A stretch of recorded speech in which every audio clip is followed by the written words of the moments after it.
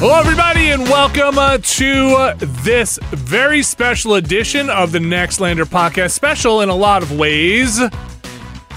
The first is Alex has moved offices. We have a new Nextlander location. We're expanding out. We're getting a little bit more coverage in New Jersey. Yeah, you just weren't cutting it, man. No, we have 2 offices in New Jersey now.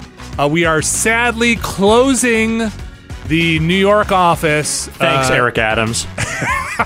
Very soon.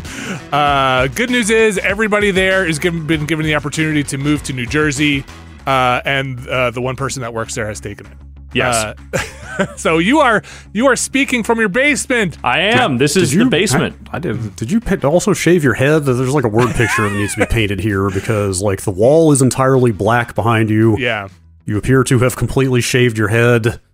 And there's some very sinister backlighting, overhead lighting, kind of like just half in shadow kind of thing. Not gonna lie, you got a little Apocalypse Now thing going on. Oh, fantastic. That's what I was going for. Yeah, you know? you got a little Brando in the huts going on. But The horror. Yeah, the black is actually just so I can continue painting the picture is actually just corkboard. Like there's all push pins and corkboard back here, so I'm gonna put a bunch of bullshit on there. That window I have not gotten around to putting a blanket over because that has this glow that I think I'm gonna need to block out for the camera. Not that it's doing a whole lot other than just giving me light anyway. And yeah, no, I shaved my head actually a few days ago, but it's much more noticeable I think with this lighting. It definitely has a real glow off the dome kind of thing. Looks great though. It looks like your shot is not too different than let's say the Giant Bomb East studio with just the kind of dark wall aside from the big window behind you. Sounds great though, and that's really the AC is running and it is not hitting my noise floor. Like great. It is not coming across on the mic as far as I can tell, and that is really the only thing I was worried about. Listen, I'm going to find out in 2 hours. Yeah. When you send me that file, just how noisy there is not even a hum on this WAV file that I can see. Oh, it's a beautiful thing. That's a beautiful thing. Well, congratulations for at least having your computer over there. I know we know that you will be moving there in the next 2 days and kind of getting the rest of your stuff. So, I mean, tomorrow is when pretty much everything is coming over. So, great. I'm sure everybody's excited to see you from the basement, live from New Jersey. Not necessarily the week we get back, but very soon after, or even the week. Yeah, it's gonna be a couple weeks before anyone sees what's going on in here. But that's fine. That gives me time to set everything up right. Yes. Also, a very special podcast, Brad Shoemaker, because this will be the last live one we do for a week here. We are going to be taking a break, and I'll tell you, boy, howdy, I'm ready for a little bit of a recharge. I don't know what happened these last 2 weeks. So maybe it was summer, maybe it was the schedule changes with the kids and everything, but boy, something happened where you know what it is also, Brad? I don't know if you get this too. I feel like everything gets a little harder as the news and releases just dry up, you know? It's just like, as a place where we cover a lot of games, it's so much easier when stuff is just pumping out. And then when it's like, I feel a little guilty just talking about continuing to play the same stuff we played, you know? You gotta finish games sometime. You definitely do, but says who? You definitely do. It just, I don't know. We'll talk about it when we get to the games that are out. I mean, that is a constant balancing act to get real here. Get real. Is the time better spent finishing fewer games or sampling more of them? It's a good question. There's no answer. There is absolutely no answer. Some real one-hand clapping type shit. That's why it's nice to have a week where hopefully you just play whatever you want.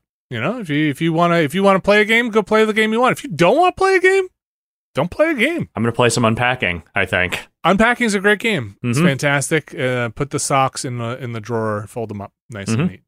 We're going to get right into it here. God. Cleaning out my sock drawer is quite literally a bullet point on my things to do next week list. Like, no joke. I believe it. Yeah, look. The thing is, throw out all your socks, just buy all the same socks. But what if you need some old socks? Like, once in a while, you might need some old socks. Like, occasionally having some threadbare clothing. What if I went paintballing or something? Just make the new socks the old socks, you know? Just be nice to yourself and wear new socks paintballing. Just go for it. Get rid of all the old socks and and buy socks that are interchangeable so you don't have to pair them up anymore. You know what I mean? Like I've got knee-high socks, I've got like boot socks, and then I've got ankle socks. So they're all the dress ones, the ones that go up the calf. I guess knee-highs are really, yeah, they're knee-highs. Like the calf ones, those are different colors, but everything else are just universal pairs because I hate freaking matching socks. It's like my least favorite. It's not, I shouldn't say that. That's hyperbolic. There are like a billion things I hate more than matching socks, but tedious is what I'll say. Anyway, I said we're going to get right into it. Talk about socks for a little bit. Mm-hmm. Yeah, this is the important stuff. This is what people come here for. But this is my segue into people socking it to them. Oh, there you go. Like in wrestling games. Oh, yeah. Alex Navarro, what is up with the All Elite Wrestling? That game that they have been talking about making for at least 2 years now, they finally put it out. How did we go from, it felt like it was 2 years of, no, they haven't shown it, like nobody knows what's going on with it, like there's no footage out there yet, to all of a sudden, I'm playing it now. Like, it was weird. Like, the rollout for this was definitely a little weird in the sense that they were showing little bits of gameplay here and there over the last couple of years, but it was in pretty small chunks, and a lot of that footage was intercut with footage of wrestlers just talking or playing, which did not fill me with confidence in that they were comfortable just showing long stretches of that game. So just to kind of preface this a little bit, this is AEW's first game. It is in tandem with Ukes, the former makers of a bunch of those WWE games before they split with 2K. And the philosophy of this game, at least the way they've been talking about it for a long time, was they wanted to make something that was more akin to like those old N64 wrestlers that I and many of my ilk really have a lot of love for. And I think on paper, and at least in spirit, they have mostly done that. The game is like the gameplay is designed very similarly. Like there are weak and strong grapples, weak and strong strikes. You know, you either press the button or hold the button to do one or the other. And then you press direction on a D-pad and one of the various face buttons to do a type of move. You know, same like style of doing special moves. Like a lot of the match flow feels very similar to those games. Is it contested with like the stamina of your wrestler? Basically, could you who's going to win this grapple? Or I feel like again, I'm not a wrestling game expert. I've played a bunch of them, but sometimes, my wrestler's too weak. They're just getting worked now. You know? So the stamina stuff is a lot more prevalent in the current WWE games. Like the way their like health meters and like, you know, build up meters kind of work is a little bit more that. This is like spirit meter, basically. Okay. Like there is a little meter that each wrestler has, and when they start getting their ass kicked, it starts going down into the blue until it eventually hits danger, in which case you are basically like, if you get hit with a finisher, you're done. Okay. But once it starts, as you start doing moves, it starts building that meter up and up and up, and then eventually that gets you to your special signature and then your special move. So if you're in the blue, can you work your way back up if the momentum changes? Okay. Yeah, if you're able to reverse some stuff and kind of move your way, you know, past what they're trying to do, like you can build yourself back up. Okay. Yeah. Interesting. And that is exactly how those N64 games worked. So that is, you know, that is definitely like part and parcel with that. And so when you said the N64 stuff, are those if I'm talking about like is it the Aki games? Yes. Okay. Yeah. Like the two WCW games they made, the two WWE ones they made, No Mercy and super fun games. Yeah, I love those games. Like they legitimately are like my favorite wrestling games. Yeah.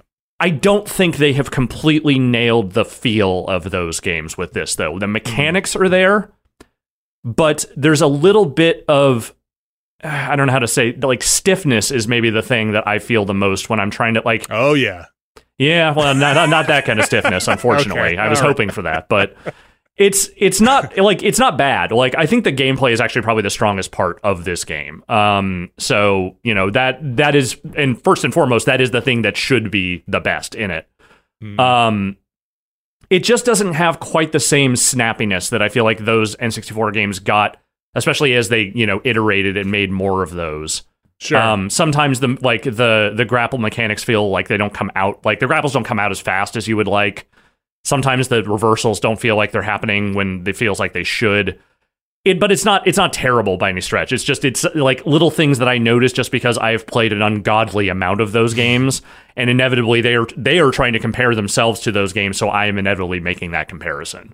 So what do you think? Like to use bad metaphors or analogies, would you say it's kind of it's mushier? Is it like it's like it just doesn't soggier? Yeah, maybe a little soggier, I guess. It just Okay. doesn't have quite this like the snappiness, you know. I think I know what you're Kinda mealy? talking about. Yeah, Yeah. mealy, a little little mealy grainy. wrestling. So, this is the kind of thing that I think they will fix as they iterate on this game and make more of them. They'll fine tune it, they'll feedback and all that stuff, and they'll make it better. I think my problem with this game is the stuff that's around the edges is not very good. The roster is pretty thin at the start. Okay, can I stop you? Because all I want to do here is play the guessing game. Mm-hmm. Who can I guess is in this game? CM Punk. Yes. Kenny Omega. Yes. That might be all I've got. Okay. Yeah, look, hey, that's honestly more than I would expect from anyone who doesn't watch wrestling. So, Yeah, like I feel like as popular as AEW is, like I don't get through osmosis the roster as much as I would expect mhm. compared to how many WWE wrestlers I could name off the head. Yeah, Like I don't know if it's the way they're cultivating their stable of talent or what, but something about like the marquee names are just not rising above the din somehow to me. Yeah, they also haven't been around as long. AEW has only existed for a few years at this point. I think it was 2019 they launched, somewhere around there. But even given that, they have a very large roster now. Like, they have a lot of wrestlers. They have, like, 3 weekly shows now. Like, they have plenty of talent to draw from.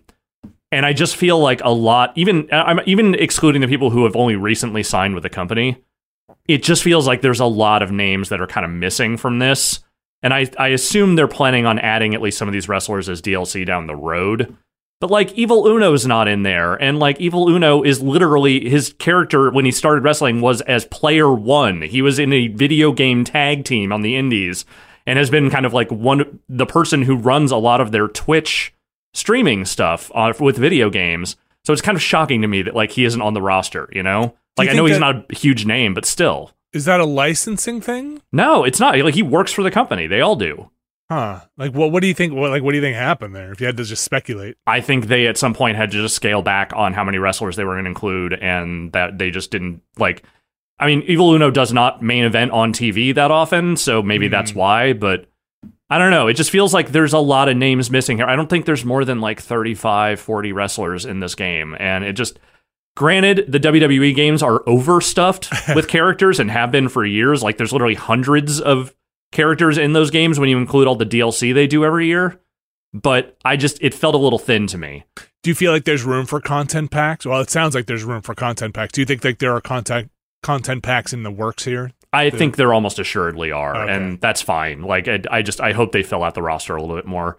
But the other stuff also just isn't that great. Like, the story mode, that you kind of have to run through if you want to, like, build up your creator wrestler is kind of boring. It's a very bare bones version of hey, start an AEW career kind of story mode. And the creator wrestler kind of sucks, I have to say, out of the gate. Like, the options are pretty thin. The stuff, like, moves are not labeled particularly well, so it's hard to know sometimes what you're looking for. Like, if I wanted to make a particular WWE superstar, a lot of their entrances and moves are kind of listed under, like, generic headers. So I'd have to know it's like, it's generic male entrance 33 if it's the one and it's like, that's very time consuming in a way, If you want to just make a bunch of people, it's kind of hard to do that. And then you have to unlock things like extra finishers, extra special moves, like various abilities for those wrestlers by playing through the story mode with each one. And it's like, that's way too time consuming. To even get it accessible in the character creator? Yeah, you have to unlock that stuff for each character. And the thing is, like, it's not like you're building stats. Like, it's not a stat number the way that, like, 2K does, like, player ratings or wrestler ratings. Yeah. But if you want to add, more like the same number of options that the in-game wrestlers have, you have to spend a lot of time with those characters, and I just don't think most people are going to want to do that. This is Ukes on this? It's Ukes on this, yeah. And THQ Nordic Publishing. So this is THQ and Ukes.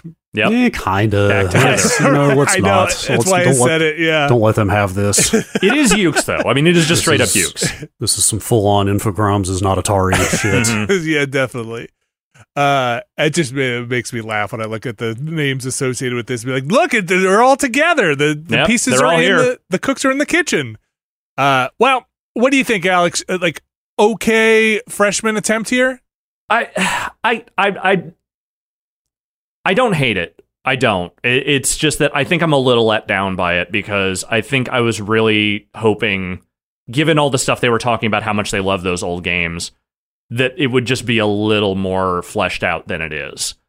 And there's even stuff like, sorry, there's just one other thing that kind of bothered me. Like, they included a particular match type that is slightly infamous in AEW lore, the exploding barbed wire death match. Of course. Because they ran one of those with Kenny Omega and John Moxley at one point, and I showed you guys one of those one time. Remember the Hayabusa Atsushi Onita match? And you saw that explosion, right? Yeah, they're big and flashy. It was pretty big and flashy, right? Yeah. So they did one in AEW and it sucked. Like, the explosion was pretty pathetic. And so they put it in the game, and I'm like, okay, are they going to do it right here? And the thing is, they kind of made it look like shit, like it happened in real life. Like, and I think that was kind of a gag. Okay. But here's my problem with that. That's funny once. After that, I kind of want it to look good. You want to toggle that's like true to life, or like what you imagine, what this should look like. Here's what I would do is that I would say there is a 1 in 10 chance that the explosion you will get in one of these matches looks like shit. Okay. They randomize it. And more content packs, better explosions. Yeah. I don't know. It's little things like that where it feels like they just made decisions that did not benefit really, like making the game feel more fleshed out and better. And so right now what it is there's a pretty good game in there, but it's really only fun if you're like playing with friends or, just kind of turning the difficulty up for sure, because it is not that hard on default, and just playing matches, because everything else around the edges is kind of not that interesting. That was going to be my question. Like, if you actually truly really liked this or any other wrestling game, like, what posture would you settle into over in the long term with it? Is it like playing it online, like a fighting game, or like what is the draw on an ongoing basis if the game is good? I honestly think this game is probably best suited for like couch competitive, like just sitting around with your friends and playing. Like, you could play online too, and I'm sure the online's fine, but that's never how I play wrestling games. Yeah, I don't know. I think there's room for them to add stuff to this one and maybe make it a little bit better, but it feels more like, hey, they strived for WWF No Mercy and they got to WCW World Tour, which is the first one of those that came out over here. And that game isn't terrible either. It feels very thin compared to everything else that kind of came after it. So things AEW has going for it, correct me if I'm wrong, some Ukes pedigree in there, right? And no Vince McMahon. No Vince McMahon. And people at AEW who near the leadership positions that genuinely enjoy video games. Oh, yeah. Yeah. Yeah, like Tony Khan is like the owner of AEW. Like, that dude's a gamer. That guy used to fucking book like fake wrestling shows in a text-based wrestling simulator that a bunch of other people did. He was on message boards, like, complaining about wrestling the way the rest of us were. Like, he's an online nerd and definitely into games. Kenny Omega, huge gamer, fucking Evil Uno, huge gamer. So people who want a good wrestling game within the corporation. So if you were to give or if I'm to give them the benefit of the doubt, maybe it's just, we got this thing out there first time with this game. It's a platform. Next one, like you said, maybe really judge them by the next one. I mean, obviously be critical of this, but what do you do to now that you got the foundation down, right? Yeah. And I think the thing that they unfortunately ran into is that they ran out of time to best WWE, because this year's WWE game was the first good one in a very, very long time. Yeah. And so they missed the window of getting out there before a good one of those came out. And I think that kind of sucks for them. But they also had to get it out at a certain point. That game has been in development for not actually forever, but it feels like at least a few years. And at a certain point, you just have to get a game out the door and say, okay, we can build on this from here. Of course. Yes.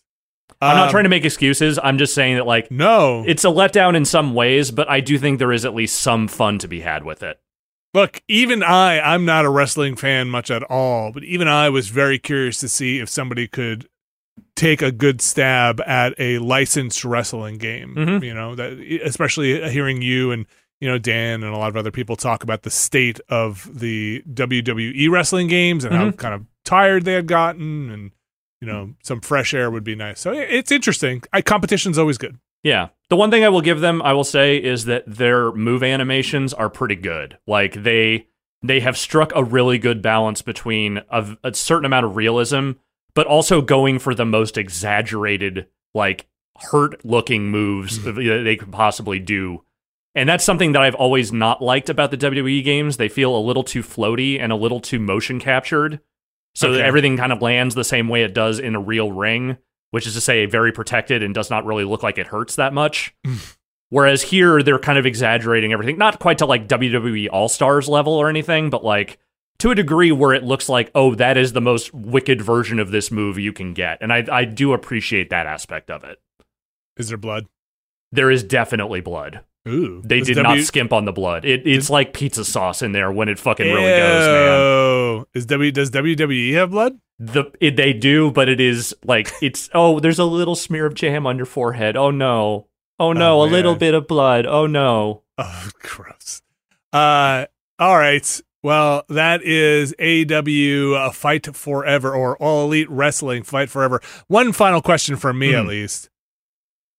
Are they, like, with Vince McMahon back in the WWE and all the shenanigans and horrible stuff going on there, does he like want to crush WWE? Or is there some like pact of, is there a way in which these work? Everything I've heard, and Brad, even you've said this with watching those documentaries, like he's ruthless, right? In crushing competition. He's terrible. So like, is there something behind the scenes where he realizes this is good for building wrestling as a brand somewhere? No, I think for him, it really is just, he just wants to knock everyone out of... For a long time, he didn't take AEW that seriously. Like, he really treated them as just like, oh, they're another fly-by-night organization, whatever. They'll be gone in a year. Yeah. And the thing is, AEW has made some mistakes along the way, and they have not, always, I think, capitalized on the momentum that they had built up the best way possible. But I don't think the people in charge of that company are monsters, necessarily. Or at least they're not monsters on the level of Vince McMahon. And I don't think that, I think that AEW is probably still a very, very, very long way away from truly like matching WWE's scale and what they can do. But they feel established now. They feel like they are rooted and they are not just going to go away. They're not just going to go bankrupt out of nowhere the way a lot of other smaller promotions have failed over a matter of years because they just couldn't keep a TV deal or couldn't keep, pace with what the competition was doing. And, I'm still hopeful about what that company can do overall. It's still, I think, a much better product in general than what WWE is doing, even irrespective of that fucking guy being back. But, it's just, I think that there are ways that they have failed to capitalize sometimes on being the primary competitor now. And I think this game is maybe an example of where it does not feel like they have quite push themselves into a position for, ideal success here. Interesting. Well, like I said, it's always fun to watch a little bit of competition in the marketplace. Yep. All Elite Wrestling Fight Forever out now, pretty much on everything. Yeah, I played it on PS5. Okay. Out as of the time of this recording this week. So yes, it's out on Thursday. Out on Thursday. All right, we're going to take a quick break. We're going to come back with some things we have been catching up or continuing to play in the video game realm. Stick around. This week's show is brought to you by Rocket Money. Brad Shoemaker, Alex Navarro. I bet you guys have subscriptions. I had a lot of subscriptions. I had too many subscriptions, and at a certain point, I had to drill down. I had to focus. I had to make sure that I did not have so many subscriptions anymore. You had to take time out of your day, my busy schedule, your time, which is worth more than anything, to find those subscriptions and cancel them. Brad Shoemaker, do you live a subscription lifestyle? I am just a walking monthly bill at this point. It's the world we live in. If you need help, boy, guys, I got some news for you. Rocket Money is a personal finance app that finds and cancels your unwanted subscriptions, monitors your spending, and helps you lower your bills all in one place. It says here that most people think they're spending $80 on their subscriptions, when in reality, the number is closer to $200. My God. What are we even doing? With Rocket Money, you can easily cancel the ones you don't want with just the press of a button. Rocket Money also lets you monitor all your expenses in one place, recommends custom budgets based on your past spending, and they'll even send you notifications when you've reached your spending limits. Stop wasting money on things you don't use. Cancel your unwanted subscriptions and manage your money the easy way by going to rocketmoney.com/nextlander. That's rocketmoney.com/nextlander. rocketmoney.com/nextlander. Thanks, Rocket Money. All right, we are back. Brad Shoemaker. Hello. How is Clive doing? How is Clive? He's cliving. Cliving, staying a Clive. Boo.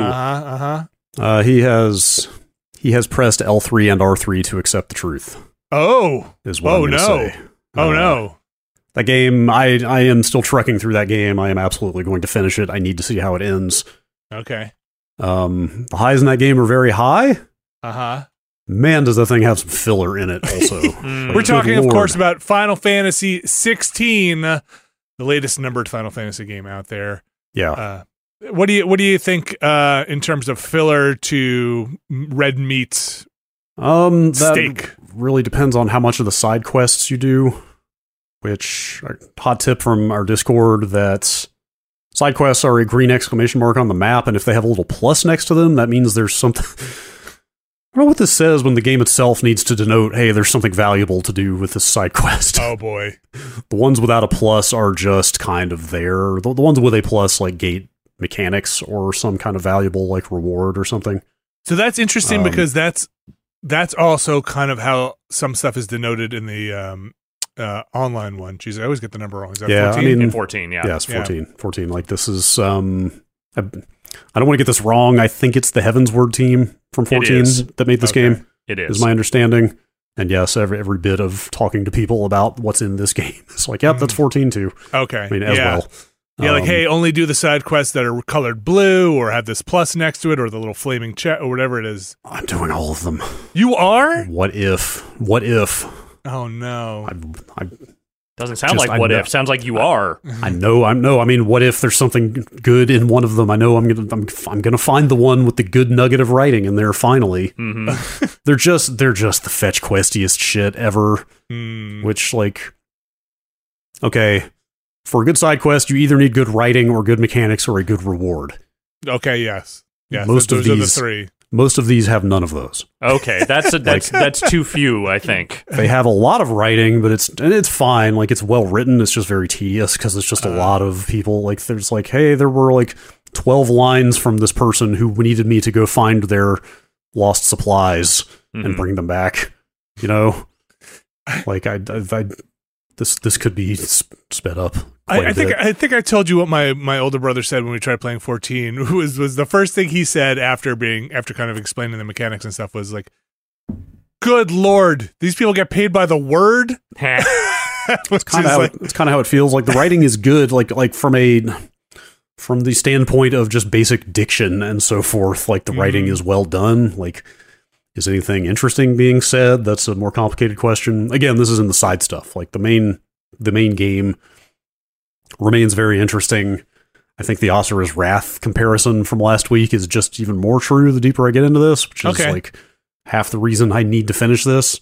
Like, the big dramatic set piece, like boss fights or icon clashes or whatever the case may be between characters, both on the level of melodrama and also visual spectacle, are just fucking mind-blowing in this game. Like, there are some truly incredible moments in this thing, which are basically the reason I continue to play it. I mean, the combat's good. Like, we talked about it before. Like, the combat is interesting enough. I do wish there was a little more to the basic sword play, because it is a lot about, juggling those different icon abilities and how you equip those and where and how you combo them together and all that stuff. And that stuff is fine, but while those abilities are on cooldown, there's not a whole lot to do with the sword that you weren't doing in the first 30 minutes of the game. Are you actively dodging attacks or kind of positioning? Totally. Yeah, okay.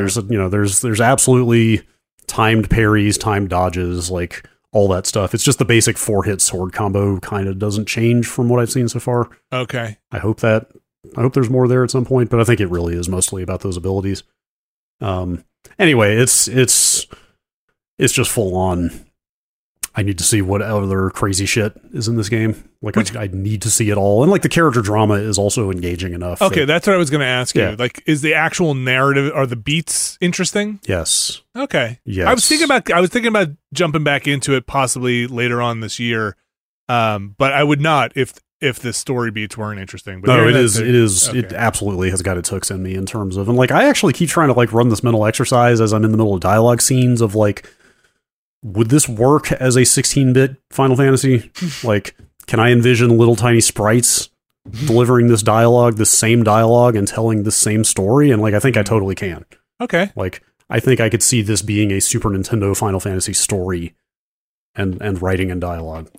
Well, so look forward to the demake at some point. You totally could. I mean, the sprites are right in the game. Like, somebody figure out how to mine. Well, once it comes out on PC, it won't be much of a problem. You can just mine those sprites right out of this. Like the 16-bit sprites, 16-bit versions of the characters are all over this game. Wait, why? Like they show up in menus or something? Yeah, you probably saw them in the demo. Like whenever you go to your subscreen in the lower right, it says party, and then it's got the little sprites of the characters that are currently in your party there. Oh, I don't think I registered that. That's interesting.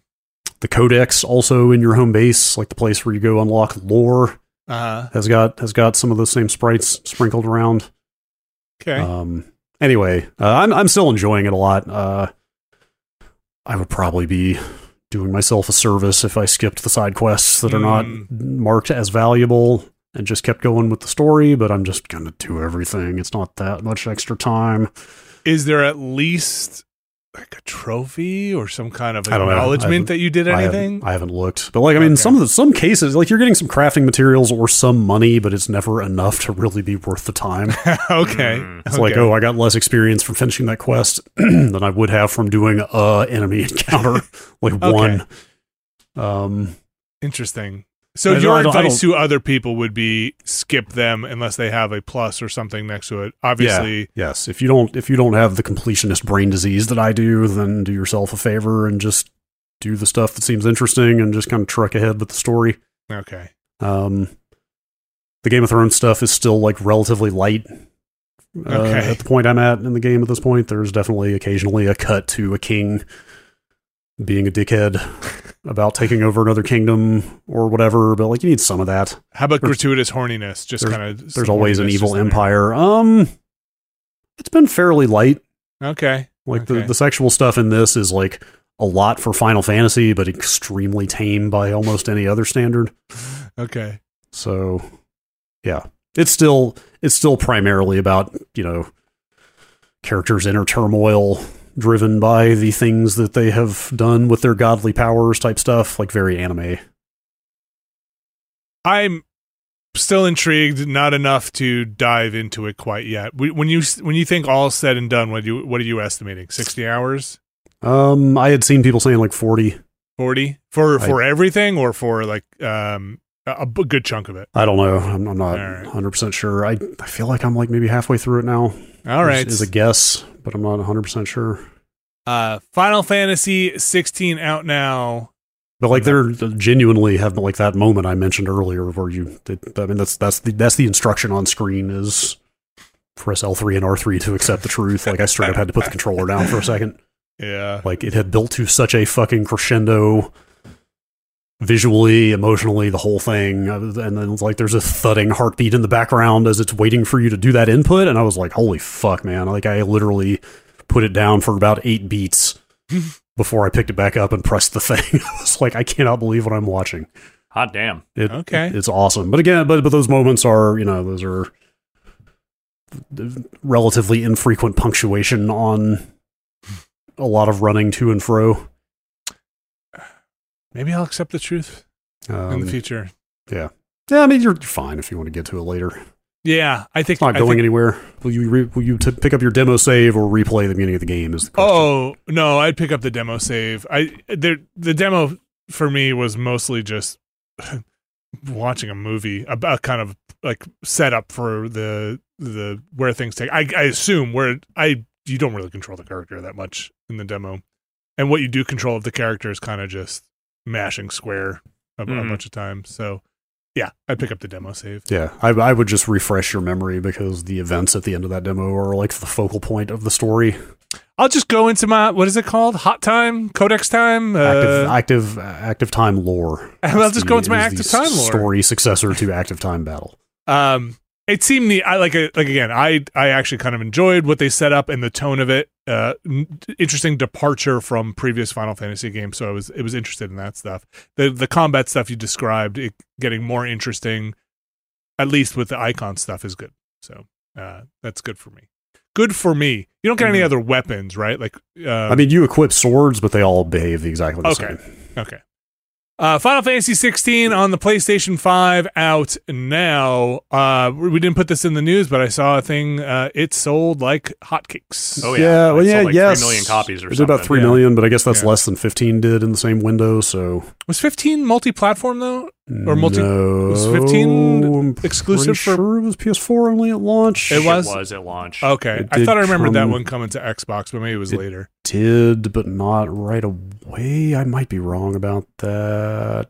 No, it was on Xbox at launch. Man, it was okay. I could have sworn that was a PS4 only game. So came maybe to PC a couple years later. Maybe look, we'll get the sub-platform exclusivity between Sony and Microsoft later. That's in the news, but you know, maybe if this came to Xbox too, maybe their numbers would have been higher. Who knows? Brad, the game I am trying to finish up, but I'm having difficulty finishing up. The thing that's kind of in my way right now from getting into Final Fantasy 16, Diablo 4. I really want to finish it up. I swear, every time I sit down to go play that thing, I get about a half hour and I start falling asleep. Like that's not optimal. No, and it's like, you know, granted, it's like 9:30 or 10 o'clock, but I think that loop is getting to me at this point of just, okay, I'm going to go run this dungeon halfway through. I'm going to go back and sell all the junk I had. I'm going to come portal back in, continue just obliterating whatever boss is in there, and then portal back out. It's like a pretty samey loop going on for me. Like, I haven't had a lot of fun speccing out my character even anymore. I found a good build I like, and I'm just kind of digging. Yeah, that's kind of Diablo. I mean, in stark contrast to Final Fantasy 16, the story of Diablo 4 was not carrying the experience for me at all. Yeah, I think the story for me has felt exactly the same, with maybe tiny morsels of information from when I started Diablo 4. Like, it's basically the same, fairly same strokes going on, right? Yeah. Like, I'm in Act 2, kind of just still chewing through that. No freaking horse yet, which I'm also doing every side quest I come upon, and maybe that's my fault. It's a specific, yes. Oh, you absolutely should not do that. You were extra going to hate it if you outlevel the story in that game. I think I'm going to. I'm Because already you have in my 40s, and you're fucked. Seriously. No, because the cap is 50, and you have to finish the campaign to unlock World Tier 3 and get more interesting stuff going on, and so you're going to play through most of that campaign at the cap. So I thought you can do that capstone dungeon or whatever at 50. You have to finish the campaign. Oh, okay. All right. Well, whatever, Diablo.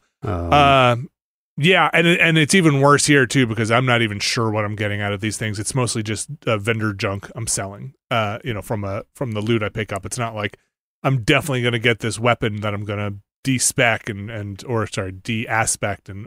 put back on. So yeah, I wish. Like, I'm still kind of enjoying it, but I am finding it kind of like junk food TV you watch when you're just trying to relax at night or something, where you're just like, I'm just going to put this thing on. I'm finding Diablo like that, where I'm just going to go sit down and play this and probably fall asleep and just kind of find myself in a dungeon. Problem is you can't pause that game, and also things respawn constantly all the time, so not a great one to necessarily fall asleep to, but I'm a necromancer, so I have a team of undead guarding me all the time. Yeah, they're starting to talk about season 1 for that game, and I'm starting to question, am I just going to miss season 1? Because I'm sure you'll have to have finished the campaign to do the season 1 stuff, and do I even want to? And if you don't, I assume you've just entirely missed your chance, because that was a big part of it was like maybe the biggest selling point of the fancy edition of that game is that it comes with all the season 1 stuff pre-bought, like the season pass and everything. And so I'm sitting here going, do I need to play way more Diablo than I probably want to in the next 6 weeks to make use of what was in that deluxe edition? Maybe if you mainline those main quests, it goes a lot faster, and you can kind of just burn through the main stuff pretty quickly. I don't know, or maybe you'd be under-leveled and be a pain in the neck. Are you talking about in season 1? No, to get through the story stuff in Diablo 4. If you just I think it could probably be finished pretty quickly. In fact, the recommendation, like I said, has been just play the story quests, because you're going to massively out-level the story if you don't. I'll tell you what, I'm not finding it very challenging, death-wise. I will die occasionally, but it's mostly because I zoned out. I wasn't watching my health at all. The bigger question for me is just, is there time pressure with the season starting? Yeah. And is all of that just going to be lost if you don't do it within the season? I assume that's the case. Probably. That's how those things go, right? I did do like a world event. I don't know if there was an epic thing or something. I forget exactly their terminology, but it was world like a boss, maybe. What'd you say? What'd you call it? World boss. Maybe it was a world boss. It was definitely a thing that had a timer going on it. Like, hey, this event is going to start in 2 minutes, and a bunch of players showed up there, and we ran around and killed like 3 heavy bosses. I haven't seen one of those. I kept looking for them. That sounds like maybe that's what that is. And it was a Shava, Wandering Death, or Avarice? No, it sounds like those are the 3 world bosses that are in currently. This had like three I'll call them mini bosses that would appear after you killed enough adds or mobs, and then we had to kill 3 of those things. So I'm not sure if it was like I said, it was inscrutable. It was not just one of the standard world events that are popping off left and right. No. This like pinged on my map when I was far away and had a counter. But it was like so many people there, and it was just a mess. It was it was just a mess of red. I was looking at the mini map instead of the screen to parse where I had to go because of the kind of that sounds fun. I want to see that. Just confusion on the screen. You just go towards the red dots are, and I would just spam my abilities over and over again. We just tore through that thing. It was wild. And got like okay drops from it. Again, just selling most of the stuff or de-aspecting. But anyway, Diablo 4, I continue to pop it on and be like, well, it's like closing my eyes and just kind of moving my feet. Every time I stop, I've made some forward progress here, and I get closer to the goal. Whether or not I could say I'm absolutely enjoying my time with it is neither here nor there at this point. I think I'm mostly doing it to be like, progress is being made, which isn't the most ringing endorsement for a thing. No. Quickly here, I'll just say I threw on Sludge Life 2. You guys are familiar with Sludge Life? I remember Sludge Life. I did not play Sludge Life. I didn't play it either, but I remember it causing a sensation of sorts. Yeah. Sludge Life 2 dropped as of the time of this recording yesterday, and I never played Sludge Life 1. So I didn't really quite know exactly what to expect. That's where Big Mud came from, right? Oh, Big Mud's in there. Big Mud's missing in Sludge Life 2. It's kind of a diorama-esque, smaller world where you're running around, interacting with all the weirdness in that world, doing some graffiti and getting abilities, like double jumps and run abilities as you kind of run around this world in your first person.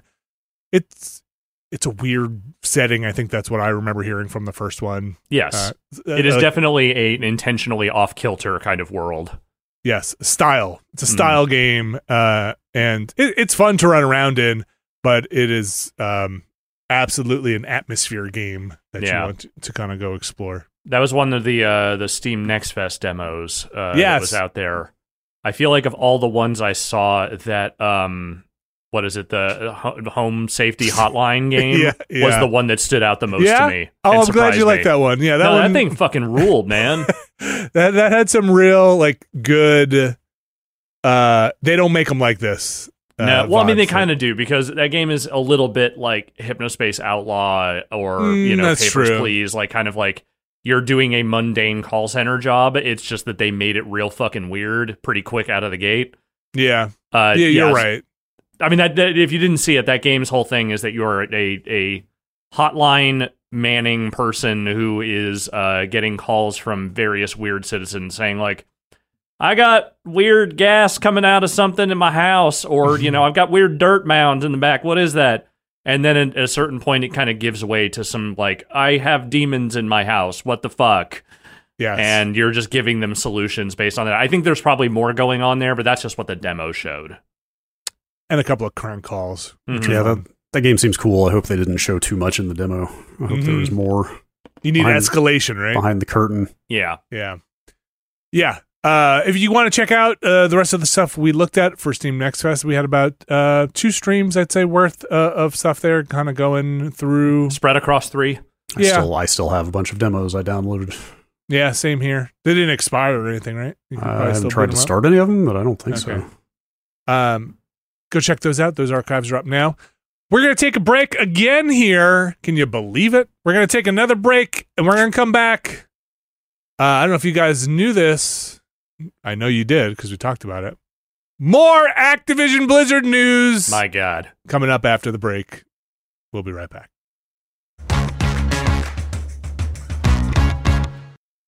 This week's show is brought to you by Factor. Brad Shoemaker, Alex Navarro. Do you guys know what Factor is? I do. I thought you were about to ask if I knew what food is. Do you also know what food is? I've heard of it. It sounds cool. Do you know what food can be? Factor's here. Factor is here to tell you what food is and can be. America's #1 ready-to-eat meal kit can help you fuel up fast with chef-prepared, dietitian-approved, ready-to-eat meals delivered straight to your door. We've gotten some Factor before. I've actually found it to be quite tasty and delicious and convenient. You can put it in the toaster oven, put it in the microwave. I did the toaster oven. It was ready. I think in the toaster oven it was ready between like 10, 15 minutes. Pretty quick. You can choose from over 34 weekly flavor-packed, fresh, never frozen meals, ready to eat in 2 minutes. You can level up with Gourmet Plus options prepared to perfection by chefs and ready to eat in record time. Ooh, you could treat yourself to upscale meals with premium ingredients like broccolini, leeks, truffle butter, and asparagus. Not that regular butter, truffle butter. Round out your meals and replenish your snack supply with an assortment of over 45 add-ons, including breakfast items like apple cinnamon pancakes, bacon and cheddar egg bites, potato, bacon, and egg breakfast skillet. Oh man, Factor, man. what are you doing to me, Factor? With Factor, you can rest assured you're making a sustainable choice. They offset 100% of their delivery emissions, source 100% renewable electricity for their production sites and offices, and feature sustainably sourced seafood in their meals. Head to factormeals.com/Nextlander50 and use code Nextlander50 to get 50% off. That's code Nextlander50 at factormeals.com/Nextlander50 to get 50% off potato, bacon, and egg breakfast skillet. Thanks, Factor. All right, we are back. It's time for the news, and I've got some news. Screech. Sound of screeching brakes. Sound of scratching vinyl. I'm breaking convention here. I'm talking about a video game after the break because Brad Shoemaker, what's the news? We forgot the news is that I played some Mortal Kombat 1.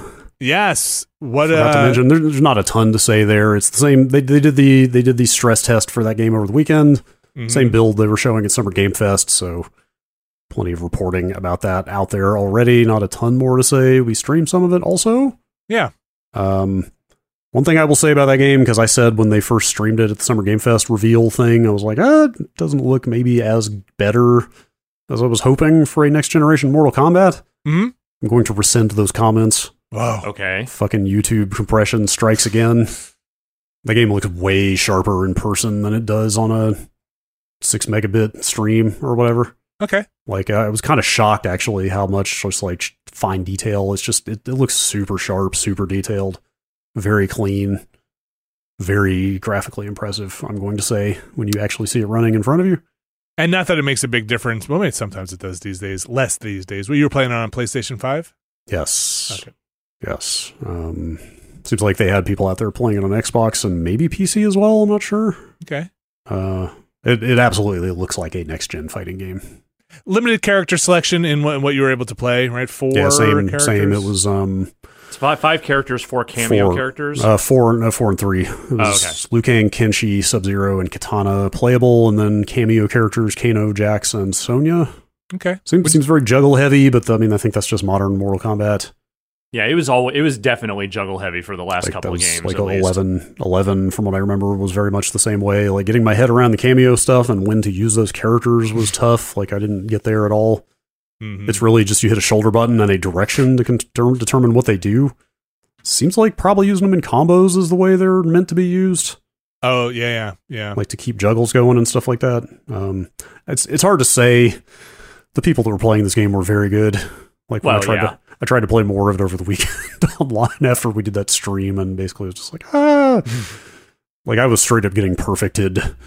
Okay. Like, I was just not even getting a hit in. I was like, man, I'm just going to poke at the AI a little bit more before this ends. Did it start tracking your win-loss record at all? Or no, okay, it yeah, did. it must be a demo thing or a Yeah, I'm preview sure thing. they had all that stuff turned off, so it was just a free for all in the matchmaking. It seems cool. It looked like you were having fun. Yeah, no. I just haven't gotten a very good sense of it. Like, 11 had pretty good tutorials for here's the different options you have and when to use them and stuff like that. So it'll be a lot easier to get your head around once that thing is out for real. I also know you, like I, and maybe Alex, are really interested to see how they handle their narrative stuff and their I mean, that's kind of the main reason I'm there. Like, I can't believe I'm showing up to a fighting game for story mode, but they've done it. They've earned it at this point. Yes. So we'll see. That is just like my playing on Diablo every day. A little more progress is made, and that game will come out in September. I mean, barring any pushbacks, but it doesn't. I'm not getting that vibe. I'm not getting that vibe at all. No, they waited so long to announce it. I'm sure they were extremely confident by the time they did. Yeah. And they've got all sorts of plans already with their additional characters. They seem like they have a release cadence in mind. Mortal Kombat 1, it's the official name, right? Mortal Kombat number 1? Mortal Kombat 1. Mortal Kombat 1. Look for it come September. September. We've got some summer news here, though. The summer of Activision. There we go. I just put that in your head. I don't know how that didn't exist before you just said that, but you found a way. You brought it here, finally, into the right universe. Activision news continues. It had never really stopped. We just kind of stopped reporting on a lot of it because the trickles and everything that came out. But we're past the trickles, my man. No, we're on full on. People are in the bathroom releasing their bowels. What? The FTC, let's say Microsoft, Sony, the big players in this, Activision, were in front of the FTC trying to explain why in the world everything. It is a deposition frenzy right now. Why video games? What is happening? This we should say out of the gate, and we definitely will say out of the gate. This seems like it is a pretty closed courtroom style thing or deposition style thing. A lot of the reporting of this is scattershot and spread across a bunch of different reporters through documents and leaks and people secondhand. It's kind of cool to see reporters at video game sites in a courtroom, like attending a hearing, like doing actual straight up court reporting. I mean, some of them, like Stephen Totillo, straight up have that background from pre-video game news, doing news. But still, it's cool to see this being covered the way it is. So we've seen some stuff that's aggregating some of that actual reporting. We are not actually reporting on it. We're going to pretty much just go through some of the things we thought were interesting to come out of it or to have been reported on it. So it's a little out of our depth to we don't have the industry legal knowledge to go into some of this stuff. I ain't no kind of goddamn legalologist. That's right. So some of the interesting things to come out of this, we are currently on, is today day 4? I or think 5. that's right. I think it's 4. Okay. I believe. So we're, as of the time that we're recording this, I think Bobby, I don't think has gotten up there yet. I think that's... he's on the docket here soon, I think. But yeah, it's been Jim Ryan, I think, is the last person that went up. And Phil Spencer's talked up there. Geez. Yes. Yes, Kotick and Satya Nadella are both due on the stand today. Yeah, so some interesting things. I'll say, looking through some aggregations of what have been coming out of here, a lot of it, for me, top level, is Microsoft making the case that they are an underdog, that they are in quote unquote third place in this industry. That having Activision, Blizzard come in is filling a need for them in the mobile market with King. It's stuff we've heard before. Sony going out there and arguing that them having Call of Duty puts them in a unique position because Call of Duty is a unique property within the video game world, and that it'll adversely affect the landscape and competitive nature of this industry if it is wholly owned by Microsoft. Also making the case, and the FTC making the case in some of what I've seen, that Microsoft has not made good on their multi-platform promises in the past, in some cases with Bethesda, and kind of restricting or at least making things not platform agnostic and putting it first party on just the Xbox, which... Yeah. There's a lot of back and forth on that. I think like some of the most interesting bullet points to come out of this are the what might have been sorts of things. Mm-hmm. Like, for example, when it's pointed out like, Microsoft is making Starfield exclusive. It's come out. I mean, I guess this had been reported on somewhat. It sounds like Imran Khan, I think, had reported on this like 3 years ago, but it was confirmed that at one point there were talks to make Starfield a PlayStation exclusive before the buyout happened. Yes. So like little tidbits like that of like deals that were in the works or being discussed that never came to fruition, but it's like, again, like you kind of see a whole different world that could have existed being described here for stuff like that. Yeah, a lot. I mean, look, a lot of this stuff, this is some business happening here, right? Like, So you're seeing a lot of, while curated, a lot of sausage being made with these things. There's the part where I thought was kind of interesting and has been reported now, where Microsoft kind of just goes through a list of companies that they had looked to acquire. Right now, we've kind of talked in the past because we've kind of heard this before. Like everything's always on the table, right? People are always looking to maybe acquire something. But Sega is on this list. Yeah, just seeing. Yes, exactly. Seeing things like that. Bungie.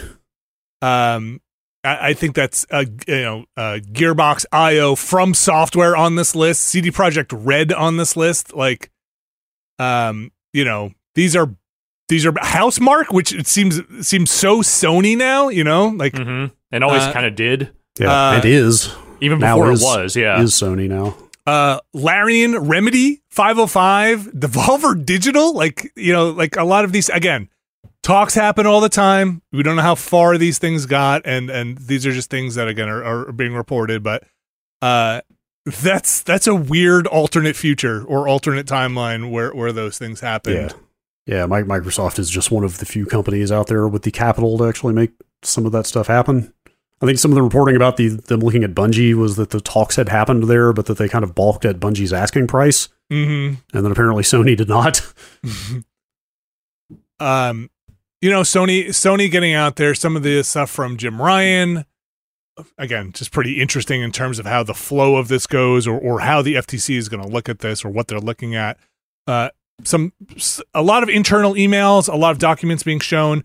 One from Jim Ryan, I'm summarizing here, but basically saying that not that concerned about this, about them having having Call of Duty specifically, right? That was presented obviously by Microsoft to be like, look, Jim Ryan, he's not that concerned about Even it. he's saying it's no big deal. Yeah, later on, Jim Ryan being like, that was then because we didn't think this was going to actually happen. Not that concerned. Now we are very concerned. But, just in terms of what the cases being made are like. Now that my lawyers tell me we have to be very concerned, I am very concerned. Or I think probably just Jim Ryan maybe being like, now that we are here sitting, debating whether or not this should happen or not, very concerned. Suddenly very concerned. Let me see what else I marked down here. Very concerning, looking into it. Another interesting one to me is that there's evidence. I mean, a bunch of emails and documents have come out in this process, and like there's evidence of Bethesda bristling behind the scenes a little bit of the fact that their games are now being made Xbox exclusive, while Microsoft is at the exact same time out there publicly committing to Activision Blizzard stuff, never getting that treatment, and not being thrilled about it. Starfield in particular. Yes. Which, like, among other things, is kind of revealing of the fact that Bethesda is still kind of its own entity and culture to a large degree. Yeah, and it's, it's also interesting. There's a thing from Jim Ryan in there. Let me see if I can find exactly where. Yes, here it is. Ryan acknowledged that Microsoft honored existing PlayStation's exclusive deals for Ghostwire Tokyo and Deathloop. He said he fundamentally has no quarrel with Redfall being made exclusive to Xbox. And on Starfield, he said, I don't like it, but I don't view it as anti-competitive, which, I don't know. I guess that puts, again, probably making the argument that Call of Duty is a very unique thing in the marketplace, even different than Bethesda's Starfield and, acquisition of Bethesda. But like, it's interesting to hear these two gigantic corporations trying to make a case, one to say we're so small, we need this, again, Microsoft doing a lot of service to them not being able to organically build up a mobile platform, and that they need to get King in there. Apparently they were also looking at Zynga at some point, and that didn't come through. And I feel like Jim Ryan having to come out and say, like, yeah, I don't think it's anti-competitive for them to make Starfield exclusive, is like he kind of has to now that it's come out that Sony was exploring the exact same arrangement. Yeah, it's like this is totally a goose and gander kind of thing here. It's like you were going to do it too, so yeah, there's just no way to frame that in a way that makes it sound like Microsoft is actually doing something dirty here in terms of competitiveness, because exclusives exist everywhere, and it's like, yes, the crux of this is, okay, is buying a company of this size and potentially making these products exclusive anti-competitive? But I mean, in the grand scheme of things, it's like they could just as easily have given that money to Activision, said, make these games exclusive for us, without buying them. Like, that is still a thing that companies do all the time with publishers. And apparently there's stuff in there too that was interesting about Activision, and I forget if it was specifically Bobby Kotick going in there and trying to renegotiate the terms with Microsoft for Call of Duty on Xbox platforms, to basically say, what can you give us? And I guess in the end it was, how about like $70 billion? Sounds pretty fucking good to me. We'll just Let's take do that.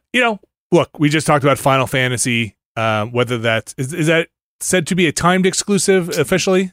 Gosh, what came out about that? I want to say that.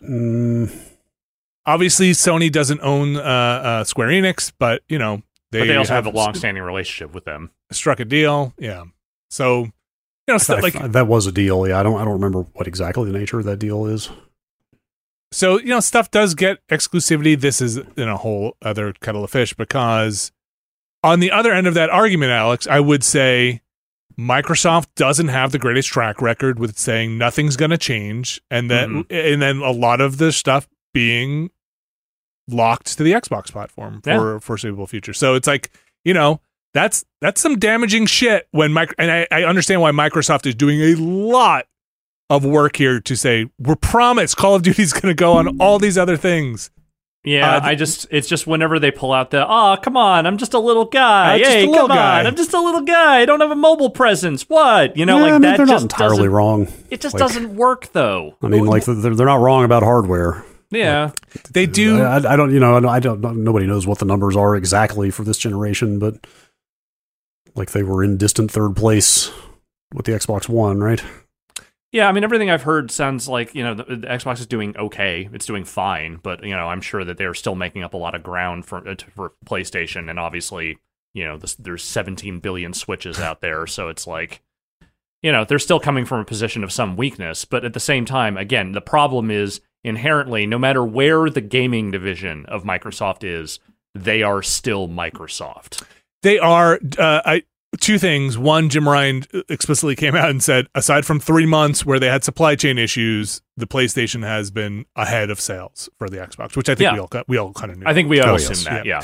And then the other thing too is Phil Spencer making a pretty big case for the kind of accountability for the games division as a needing to have a profit driven model within Microsoft. Like they kind of, I think, trying to make the case, Alex, to your point of, hey, we still have to perform, right? Right. Even though we have just Microsoft, lose money forever. That's exactly, I think, what he said.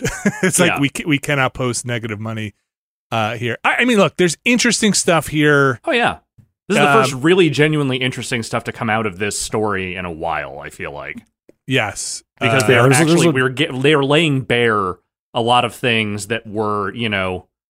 You're cutting through the lawyer speak and the, you know, well, this is my case, so this is the only thing I'm going to say about it. Like, there's real detail in this that you wouldn't get otherwise. I would encourage people to go check out, you know, Rebecca Valentine at IGN, Steven Stillo, like Jason Schreier is doing some stuff. Like there's people in there reporting on it, and they've got a lot of detail out there if you want to go dig into more. For sure. It's a lot. Mm-hmm. I mean, this is a lot of stuff, and I think, like we said, in addition to the testimony, there are just documents submitted that are starting to get out there as well. So a lot of that's people right, folks. We've got some documents here. A lot of people doing a lot of work there to pour over those as well. I think nothing for me to like salacious or anything like that. It's business, and again, the testimony is filtered through. You know, they're answering questions. I don't think they're being dishonest, but they're probably omitting a lot of things that they don't have to, say. That's how those things. Yeah. Given the very up in the air nature of this whole thing, and I know this is ongoing and it's a lot of information now. Does this anything that's come out so far give any perspective to you guys whether this gets struck down or passed? I mean, it's still early on. It's happening right now. I definitely am not credentialed enough to just like your gamer sense. Predict. You've been in the industry. You've got over 20 years. I would guess this is probably going to go through still eventually. Do you think it goes through in the States here at least? It's hard to know, but yeah, maybe. Alex? I mean, I've been a staunch believer that it's probably going to push its way through regardless. I'm maybe like slightly less confident than I used to be, but you know, I don't necessarily think I've seen anything so far that says definitively, oh, this ain't going to happen. But at this point, you know, it feels very 50-50 to me. Like, I really, truly do not know whether it's going to happen or not. But I always lean on the side of, well, the major corporation will get what it wants. That's fair. I'm going to say it goes through with concessions, like some minor carve-outs of that aren't just the ones they've already said. Yeah, well, yeah, not just like Call of Duty exclusive stuff. Some of the stuff, you know, they still have some problems over across overseas, you know, with things there. So Game Pass stuff and some of those things, I don't think it goes through as cleanly as they want it to go. Probably through, not. Is my 2 cents there. But you know, see what happens when Activision gets on the stand. Yeah. Maybe. Oh boy! Finally, we get to hear from Bobby Kotick. Maybe after they hear from him, they're like, you know what? Just no. Just you know what? That's just better off not. That's happening now. We'll probably touch on this again when we come back from break because more will be known. I'm sure there will be some actual perspective that can sum up how well this went from people who have the bona fides to kind of parse those things. Right now, looking through this stuff, gonna say, a little tough to parse. Pretty scattershot out there. A lot of people trying to pull a lot of information together with these things. Quickly here, moving on. A couple of other very fast stories. Nintendo basically saying, look, we got this Nintendo account stuff. Mm-hmm. When it's time for the next generation, Nintendo could be able to bring that account over to your next platform, your next console. Wow. Which radical innovations in technology. Look, I mean, yes, for but Nintendo, also for like everything Nintendo does in that space is like, I don't know, very damning with faint praise kind of stuff, right? Yeah, like the bar is so low for anything Nintendo does online or with accounts or anything that continuity between two platforms is to be celebrated. Yeah, it also, whenever stuff like this comes around and it feels like they've actually figured something out, it really has the tone of you are congratulating your 3-year-old for not pissing on the toilet seat, you know? Like, look, oh, you did it! That's great for you! If I don't have to figure out some new weird arcane friend code thing on the next system to get people... No, you'll be using the same old arcane friend code. That's Fine. right. You know what? I can live with that. As long as I can bring my 4 friends over, 2 of you included, onto the next console, that's at least a little bit better there. Yeah, I mean, realistically, this is a testament to the fact that they finally figured it out on the Switch, right? Like, I actually just listened to a kind of condensed business history of Nintendo. Mm-hmm. By condensed, I mean like 4 hours long. It was a good reminder that, like, I don't even know if the online shit on the Wii had a name, did it? Like, there was the Wii shop, right? And the DSi stuff, DSiWare was active at the same time. Like, I don't think that even really had an umbrella name. Then they had, like, the Nintendo Network ID, I believe it was, on the Wii U. Anyway, like, they finally got to a point where, like, you know, they've got tens of millions of people paying them monthly now for an online service. Right. Like, they finally figured that out in a way that's going to sustain that business. And so on some level, it would be crazy to throw that away.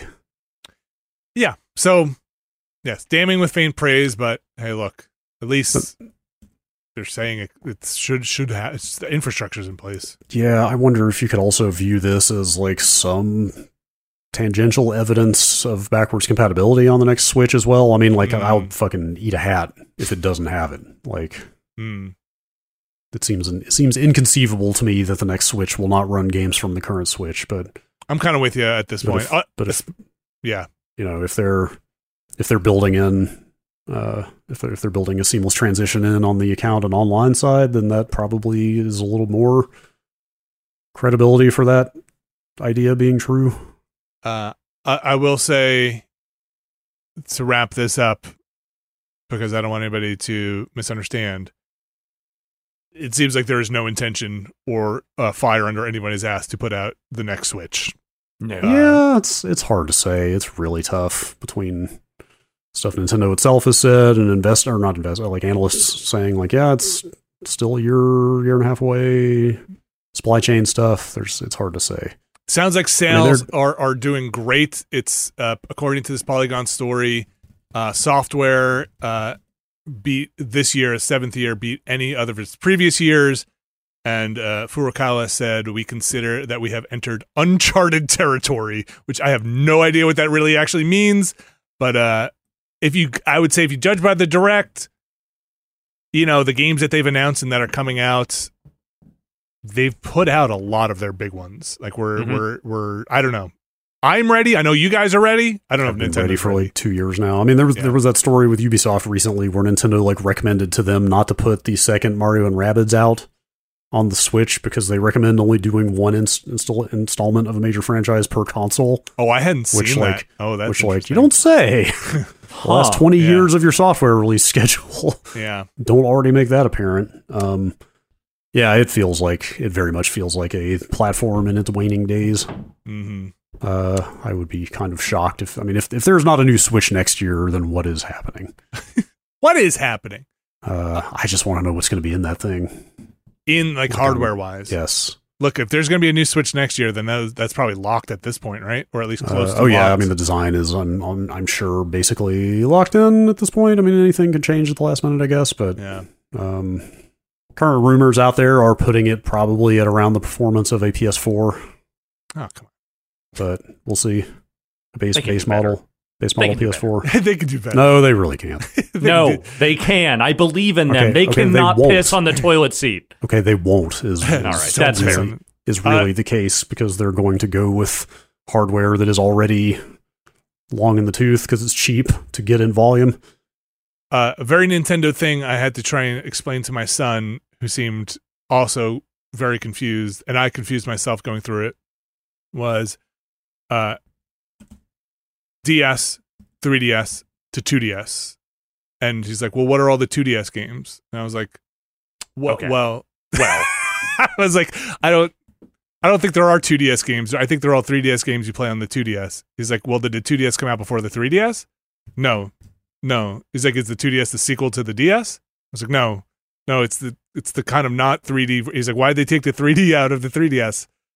It's like, These are questions that are as old as time itself. So don't rely on Nintendo for making sense of the video game. No, just definitely rely on them for making really cool video games and that Mario. I think lastly here, let's wrap up the news section with, did we talk officially about E3 getting closed in a news segment? I feel like it came up maybe during a stream or I think something. it comes up every other week now. I think it was on a stream that it came up that some LA convention center or fucking Chamber of Commerce, I don't know who it was down there, talking about events being canceled in the next 2 years, including E3's 2024 and 2025. Yep. Goodbye, E3. Official. I was semi-official. E3. There's a story out. IGN published a story about kind of the earnings from the ESA and E3, which I found kind of fascinating. About the kind of money that comes in and what they spend on those things. Just quickly here, the breakdown for the 2021 online thing. You know, remember their the whatchamacallit? Not great for them. They apparently spent, well, it's a little confusing, but it spent around, let's say, 6 to 7 million ish, because they kind of roll up a lot of their trade shows and stuff into their spends on their reporting. But revenue that they marked for E3 was 3.4 million for coming in. So that's not the same. That's not much. No, previous years was much better. But ESA member fees are like 26 million. Mm-hmm. Like they're still making their money from all of that stuff. I feel like I remember it was said to be like half and half back around like 2018-19 when the future of E3 was getting dodgy. Yeah, but so I feel like I remember hearing that it was about E3 comprised about half of their revenue, and I assume the other half is membership dues. So some of the other numbers IGN has in their story do bear that out. Like that does seem closer, if not half, sometimes maybe like a third or so. One way. But it's definitely was waning. I mean, like, look, it makes sense. You don't need a report to tell you that. If E3 were making a ton of money, there'd be E3. Yes. So without a doubt. But ESA, I don't know. ESA memberships, I guess, still going strong. Well, you still have to be in the ESA generally if you yeah. want them to lobby for you, which I think they still do that, right? Yeah, it's. I mean, that's a lot. It's of that 26 million, 8 million in ESRB rating fees. So, I don't know. This seems like a racket. I'm going to say it right now. This whole thing seems like a racket.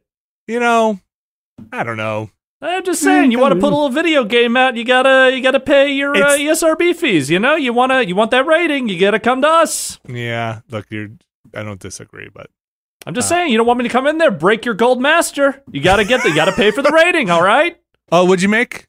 Oh, this is looking like an art. This is looking like an adult AO title to me. Come on.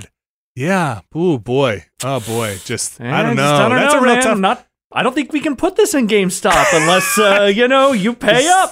That's right. Maybe you could grease the wheels a little bit. Oh, yeah. No. We can get this down to an M. We could work something out. We could get this. See, this joke doesn't work because the ESRB is like, or the ESA and all that, like, it's all fucking way too incompetent to ever actually pull off, like, a real racketeering scam. Yeah, you're probably right.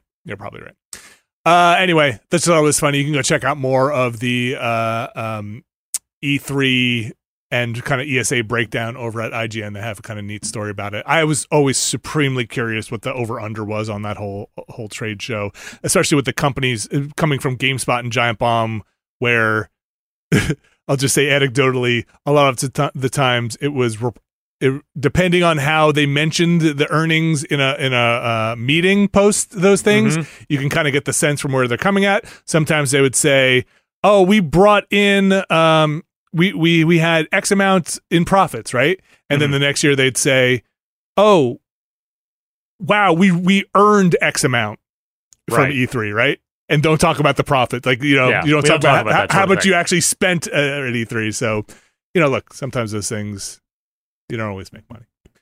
That's going to do it for... All that matters is the big number you can show to the people upstairs. That's right. And that's exactly what I learned from those meetings. It's like, Bill, you could spin numbers any freaking way you want. If you just talk about, we brought in 20 million from E3, and nobody raises their hand and be like, did we spend 21 million or Giant Bomb never spent 21 million. Giant Bomb never brought in 20 million for E3. As far as we know, that's what they told us. We never had those big Samsung deals. We didn't get those big deals. Boy, the Hail Mary Samsung deal.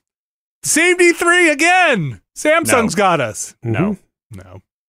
That's gonna do it for the news. Like I said earlier, we are going to be off next week, so as more of this Activision Blizzard stuff comes through, we'll be coming right back the week after to stand on the shoulders of giants who have already done the best summarizing and commentary on it, and we'll just kind of use that as our platform here. Brad Shoemaker, are there any emails this week that you would like to share with our fine audience? Here briefly. We have an email address. It is podcast@nextlander.com. Podcast@nextlander.com. What you got, Brad? Here's one from David in Perth. Give me your best Australian Perth. Oh, no. Pith. Crikey! Who brought the Dunny brush out here? That's... biscuits. Boff on a biscuit. That's fucking terrible. What? Come on. I'm sorry, man. Yeah, look, I know I do a lot of bad accents, but holy shit. Come on, Alex. What's wrong with my Australian accent? It's not terrible. It's not Bonza either. You're from Perth. I'm from Sydney. That's clearly why we have different accents, mate. Get it. Yeah. It's a beautiful thing. Let's move along. I'm gonna read the email. Okay, please. Dave in Perth. The death of physical media has recently been on my mind, and mostly with how having access to my parents' library of music and books shaped so much of my early life. Discovering D&D from my dad's old AD&D books, or Ursula Le Guin and Tolkien from my mom's paperback collection are defining moments of my life. But like most people, my wife and I fully embraced the digital future and got rid of most of our physical games, CDs, books, and DVDs over the course of several house moves. But now we are planning to have kids, and I'm thinking of rebuilding and curating a physical media library for them to discover. Most people I tell this to think it's a ridiculous idea, and that the ease of YouTube and streaming is just going to mean it will go untouched. But my wife and I are still attached to the idea and have been hitting up some secondhand markets, buying up CDs and paperbacks of things we genuinely love. Though we haven't bit the bullet yet on movies or TV because Blu-rays are still quite pricey. What do you think of this general idea? If any, do your kids go through your old media? Do we just have to admit we're lying to ourselves and we're just collecting this stuff for us and using kids as an excuse? Will it even be appreciated by these future children? We are lying to ourselves, but we don't have to admit it. Yeah, that's right. You're here. It's the beauty of lying. Here is my perspective as someone who actually had the same thought. Like, this is a thing. Like, you want to have the experience of your kids being able to walk by a shelf, see a bad cover of something, pluck it off, and remember that cover and do a thing. Or a great cover. Covers used to be better. We keep physical books in our house just for that reason, so that we can loan out physical books to the kids. We don't give them a Kindle or something. We're like, oh, great, we keep our favorite books we wanted. That's the only reason we keep physical books. My wife and I also have ebooks that we mostly read from, but We keep the physical books for the kid. That works out. The problem, though, here's your problem. The problem with the physical digital media is the device you're going to have to play it on won't be in your entertainment center by the time the kids want to watch it. So, like, the Blu-ray you have now possibly will work in some kind of Blu-ray player you have, but most likely you're going to have to truck out some old analog piece of, or not analog, but older piece of equipment because, the thing you think they're going to want to watch, they're not going to want to watch for another 5 years. Yeah, and then I am currently debating how much of my time I want to spend next week digging out not only my Xbox One X, which is deep in the closet, but also finding my pair of 3D glasses for my TV that still supports 3D. Oh hell yeah, you should find those. Because I've got the Dread 3D Blu-ray. Oh hell yes, dude! And I would really like to watch that movie in 3D because it seems like one of the few that was made back in that era that seems like, oh wow, this actually did cool stuff with 3D. Yes, it did. And I have no idea where those glasses are. It could take me like half a day to find them. Is it could cheaper for you to get like eBay some or like I haven't even used? looked. It's been so long. I assume you couldn't even buy them at this point. You could probably buy them used. I don't know. You definitely can't buy Yeah. new ones, but I bet there are someone on eBay that is selling those right now. I mean, I definitely have a basically new, never used pair somewhere of 3D glasses for this TV in this house somewhere, but it could take a very long time to find them. Well, don't worry. The next time you move, you will find them accidentally. Yeah. Yeah, I think you have to do it. But I appreciate the sentiment and the effort, and I think it's important, and I agree with it. There are some logistical concerns with that stuff. My kids stream everything. You can make a Plex server and that rip those things, put them on Plex, and then make a profile for the kids on Plex or something like that, where they have their own library. And my kids do use that, so they will do that. But I mean, I don't know. Here's my last piece of advice: do it for yourself. Do it because you think it's cool to have that stuff. And then if the kids are into it, that's fucking great. You know? I mean, I'm with him. Like, I discovered music because my parents had a pretty decent-sized record collection. And, obviously I didn't love everything that they listened to, but, like, that's how I discovered the Beatles and Michael Jackson and a bunch of other stuff that, I really liked when I was a kid. And then, that sort of segued into me liking a lot of other different music. Yeah. My dad would fucking record movies off of HBO with VHS tapes, and that is how I got copies of, like, Beetlejuice and fucking Ghostbusters that I, like, wore out. And, obviously a kid doesn't have to do that stuff necessarily anymore, especially if you teach them about piracy early. But nonetheless, I think having that stuff at the ready and having that stuff available in a way that is just like, well, you can just have it. Here it is. Here's the physical disc. You just put it in and go. If they don't care, they don't care. But if you think that's cool, it's still worth it. I mean, maybe you and I, and probably Brad, have a bigger appreciation for the autonomy or the kind of agency you have when have your own physical media, like an ownership over it. I don't know if my kids care about that stuff. Like, they don't even put discs in to play games. It's but they do pick what they want to watch, but they mostly just surf through Netflix and, like I said, the Plex servers. That's that's the way of things. You got to have them break your disc at some point. Yeah. Get fingerprints all over it. Lose Hell it. Yes. Put it in the wrong. Fuck that shit up, man. Yeah, that's a rite of passage. Why is my Ghostbusters Blu-ray in the Beetlejuice slipcase? Now where's the Beetlejuice slipcase? Guys, you got to put these things away. You cannot leave them here. This is not a coaster. Who put it face down? All of those things. All of these things. How will kids know how to pop a freaking Blu-ray or DVD out of that weird tensioned little donut? That's a thing you have to learn. You got to push the button down while at the same time grabbing the edges of it. It's a very complicated system, and don't walk around with it on your finger like you're a pizza man with the hot delivery there. Just grab it by the edges and put it in the tray and be done. Yeah, got to teach the kids. Got to teach them. Kids. Any other emails, Brad? Let's do one more here with no signature on it. Okay. Anonymous. Well, I assume it's English out of the UK, so let me warm up the old vocal cords here. Jesus Christ. All right. No, Brad, go ahead. The Final Fantasy series simply must be numbered. Okay. Otherwise, we end up with Kingdom Hearts names. Oh. Do you want every game to be Final Fantasy, the de-remembered, last forgotten effigy? I do. Yes. Well, when you put it like that, when you say it like that, Like, I was with this person's argument until they said that, and now I'm like, you know what? Actually, yeah, you're yes. there's some value in that. Free Final Fantasy from this legacy. Just do it. Like, Just free it from these expectations and this argument about what constitutes a Final Fantasy, and just stop putting numbers on them, and then they can be anything. Brad, I'm gonna Final Fantasy maybe the best out of anyone here. Let me can I play a quick game with you? Very quick. Sure. Ready? We're gonna rename the entire Final Fantasy franchise by the key character key character in the game. Ready? Like protagonists? It doesn't matter. Whatever you like. This is how I remember Final Fantasies by the character could be the protagonist or it could be the person that is the most important in the game. Right? Okay. Character. And I'm gonna go with starting with U.S. Final Fantasy 1. Okay. No names. I mean, unless you mean like villains, because you could name. Could be characters. villains. No, it could be Garland. Tiamat, Garland. Okay, so Final Fantasy Garland, right? Sure. You would know exactly what that means. Uh-huh. Let's again, U.S. names only. Final Fantasy 2.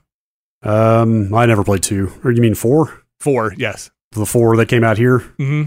Okay. Yes. Cecil, Rosa, Yep. Kane, Final Rydia. Fantasy Cecil. You would know exactly what it is. Yes.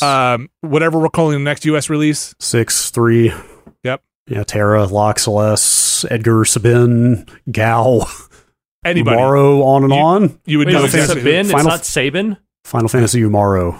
I always said Umaro. Sabin. Okay. Kefka. Sure. Final Fantasy Kefka. All right, I'm going to skip forward to 7. Easy. Cloud. You know exactly who it is. I could just go in Cloud. order here. Cloud, Yeah. Squall, Zidane, Yep. Titus, Yuna, Waka. Just go with that. Let's just do that. Yes. Everybody knows who that is. Vaughn, Lightning.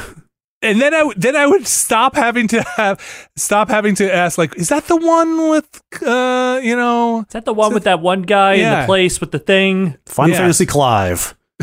Mm-hmm. Yes, we can get this going. All right. Anyway, that's my solution. You could take it or leave it. Square Enix. Any other emails, Brad? About Final Fantasy Sidolphus Telemon. Okay, I Because wouldn't know what Sid in this Gesundheit. game. Sid, not only being a major character voiced by Ralph Ineson, his full name is also Sidolphus. Sidolphus. Okay, great, fantastic. Brad, do we want to wrap up the emails there? Yep. Let's do it. Calling it. You can send emails into podcast@nextlander.com. Again, that is podcast@nextlander.com. That is going to do it for this week's show, folks. Again, we are off next week.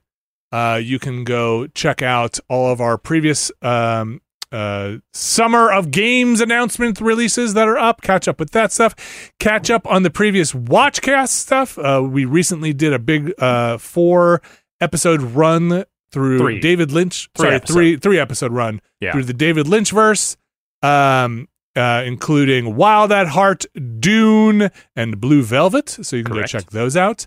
And we just recorded, which will go up the week after we come back, right? That's right. The first 2 episodes. You mentioned the naming convention is pilot bad. episode Yeah. and the first regular episode of Twin Peaks. Yeah, so look forward to that after we come back. You can check that out over at patreon.com/Nextlander. We also have a new episode of Never Been a Better Podcast going up soon. That might go up after we come back. I have to see if I have time to get that thing processed before we leave. We do also have we'll have a podcast in this feed here that you're listening to this in, which will be episode 2 of Never Been a Better Podcast. We're going to put that up in the feed. It'll be slightly edited in the public feed to have ad breaks in it, but for all intents and purposes, it will be the same. I believe that's Abby Russell and Jeff Backlar joining us on that one. Which is different. This new one coming up is Austin and Abby. So yes, that'll be the newest one going up. Yeah, again, you can check all of that out at patreon.com/Nextlander, where you can find a whole bunch of tiers there. You can find a tier that's right for you. Maybe you're looking for that Never Been a Better Podcast tier. Maybe you're looking for that Getting That Watchcast a Week Early tier. Bunch of tiers there. You could be looking at the Mysterious Benefactor tier, the one tier that gets their names read on this here show, and I'm gonna do it! And I'm gonna do it in my Australian... No, I'm not. Oh, thank God. No, I'm not. I'm gonna do it. Here are the Mysterious Benefactors for this week. RRE, John Richardson, Vornak, Kelly F., Brian Lucier, Skywarp, John Hubbard, Sean Miller, Brad's Midsize Hoodoo Voodoo, Evan Cook, Mark Wilhelm, Jerry Lee. Deidre has a new job and is paying it forward. Gary Pejke, Robert Fisher, John McInnes, Pseudo User Mod -A-G Root Buddy Crimes. Wait, Pseudo? Pseudo. Don't do it. We can't get into this. Okay. Yeah, no. Don't do it. Somebody just lost all their information. Pseudo, no. Peter Reardon, Thomas Lynn, Jad Rita, Statics, Andrew Jackson, Mega Crane, Razgriz 2, Brian Murphy, Trevor and Adrian R, Randy Duax, Andrew Tiebkin, Alex Wu, It's Me JP, Matt Clements Jr., Edward Chick, Andrew Slosky, Steve Lynn, Matthew Herrig, David Campos, and Tyler Treese. Those are our mysterious benefactors for this week. I want to thank you, and I want to thank all of the people who have supported us over on Patreon, watched our stuff, listened to our podcast, enjoyed our stuff. We appreciate it. Couldn't do it without you. I've said it before. I'll say it again. Can't do it without you. Brad Shoemaker. Pseudo. I'm sorry. Pseudo. We can't. Pseudo. I'm a pseudo Pseudo? guy. Yes. Oh, interesting. Pseudo.